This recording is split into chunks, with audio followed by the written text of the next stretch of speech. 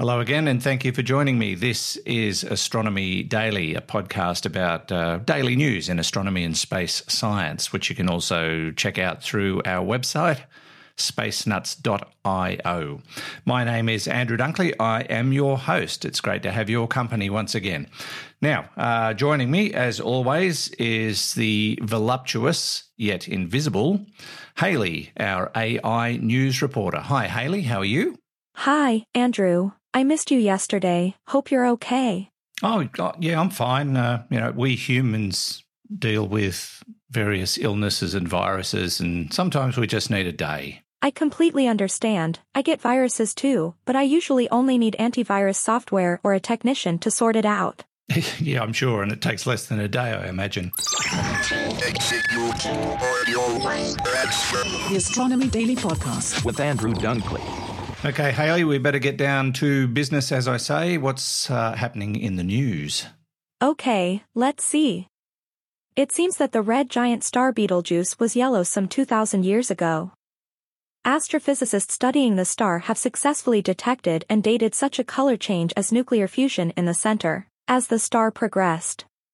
Ralph Neuhauser from Jena has included historical celestial observations in his astrophysical research.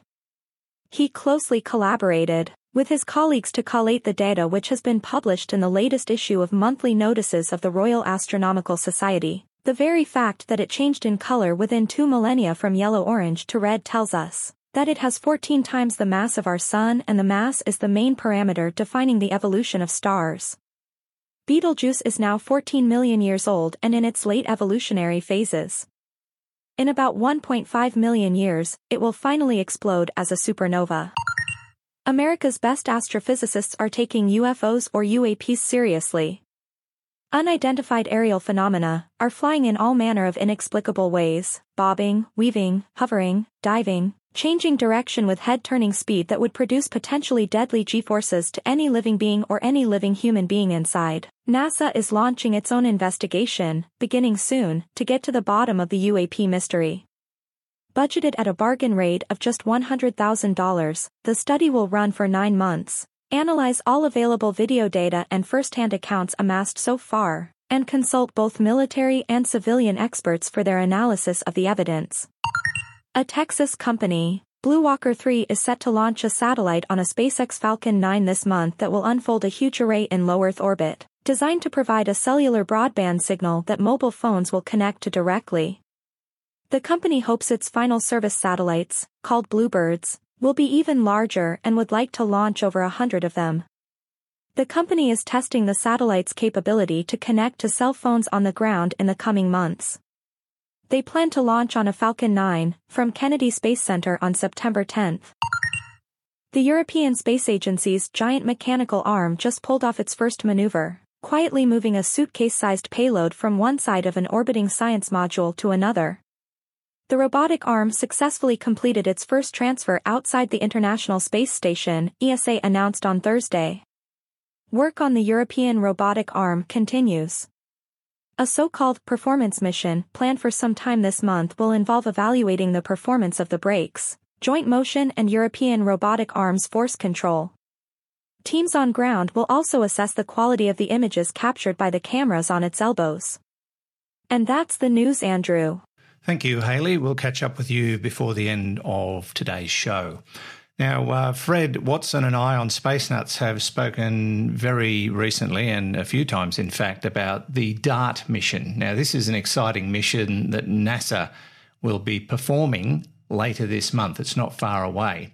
What they're trying to do is fly a spacecraft into an asteroid to see if they can knock it off course to test whether or not they could save Earth in a real-life situation like in the movie Armageddon.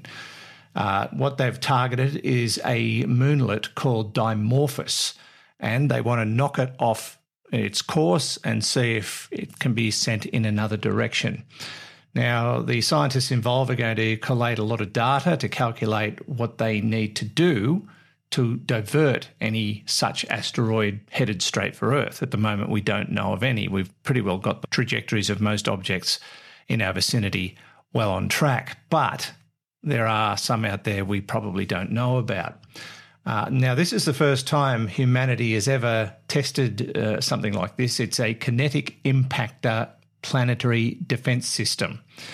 And DART will hit Dimorphos on September 26th, and it should, they hope, shift its orbit and just by a small amount, but enough to say if it was aimed for Earth, make it miss us by a reasonable amount. The Hera spacecraft will fly out to perform a close-up survey of what happens after the impact. And I'm pleased to say that one of our Space Nuts listeners, Marie Claire, got herself a ticket to the event on September 26th, and we'll be hoping to speak with her about what she experiences on that fateful day when the DART mission concludes on September 26th. Aerospace Corporation has unveiled a new facility in Colorado Springs. This is a place that's pretty high tech. It's equipped with digital engineering, simulation labs, and its goal is to support military space programs. It's a 90,000 square foot piece of earth or a building, the Space Warfighting Centre. That sounds ominous in itself, the Space Warfighting Centre. And it'll be used to work in areas using digital tools for military space agencies to design satellites and train satellite operators. Sounds innocent enough, but when you put the word war into anything, it does make you wonder. The Space Warfighting Centre is next door to the aerospace facility in Colorado Springs at the airport, in fact. Jean-Michel, General Manager of Aerospace's Space Enterprise and Warfighting Division, has said the company decided to build the facility to meet local demand for technical design and specialised training. Well, we know Russia and China are pretty keen to get up there, and no doubt they'll be looking at defensive capabilities in space as well. So it's probably no surprise that the Americans are doing the same thing. The Astronomy Daily Podcast with Andrew Dunkley. Now, when it comes to naming things, astronomers often leave a lot to be desired. Lots of numbers and letters and dashes and hyphens and you name it. But what about Steve? We've talked about Steve before on Space Nuts. Steve stands for Strong Thermal Emission Velocity Enhancement. Now, you know what the Aurora Borealis is and the Aurora Australis. Well, Steve is sort of one of those, but not quite. What we know of with the aurorae is that they're beautiful curtains of dancing light, particularly around the northern and southern pole regions of the planet, caused by coronal mass ejections and the excitement of the molecules in our atmosphere. But what is Steve? Well, Steve is a similar sort of thing, but it's not a curtain. It's more of a ribbon, more of a streak of light, like a jet passing over. Well, a Michigan-based photographer got a very unexpected bonus just a few nights ago when he saw one of these Steves, a glowing ribbon or stripe of light right above his head. It was caused by Strong Thermal Emission Velocity Enhancement, Steve. It's a very rare atmospheric glow, and he managed to get a photo of it. The current aurora displays have been fed by a coronal mass ejection, a burst of charged particles from the regions of the sun known as the corona, and released by the star on September 2nd. I think we talked about the potential destructive effect of some of those ejections that have been in the news of late. The interaction of the material from the sun with the Earth's magnetic field triggered the geomagnetic storm, and it was further bolstered by an increased flow of solar wind from the opening in the sun's magnetic field, and thus we got a damn fine look at Steve. You ought to look at the image online and see if you can spot it. It is quite spectacular. I'm just trying to find the fella's name who took the photo so that you can look him up.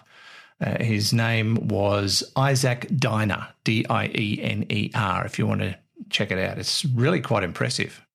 Okay, anything else before we finish up, Hayley? Yes, Andrew, a movie night on the International Space Station got a little bit awkward recently when American astronauts and Russian cosmonauts on board settled back to catch a film. Unfortunately, the movie, called Vandy Hay, was a typical Hollywood film where the Americans were the good guys and the Russians were the bad guys. According to Roscosmos, this might be the last movie night on the ISS for a while. You know, it might be the last one ever, given the fact that Russia is planning to get out of Dodge, boom boom, and start their own space station, probably in a joint venture with China. But I can understand how that could be awkward given the current tensions in Europe. All right, thanks, Hayley. We'll catch you next time. From me, Andrew Dunkley, that wraps it up for another episode of Astronomy Daily. Don't forget to visit us at spacenuts.io and click on the Astronomy Daily tab, where you can subscribe to our free newsletter. In the meantime, make sure you catch up with the latest edition of Space Nuts. For now, this has been Andrew Dunkley for Astronomy Daily. The Astronomy Daily podcast with Andrew Dunkley.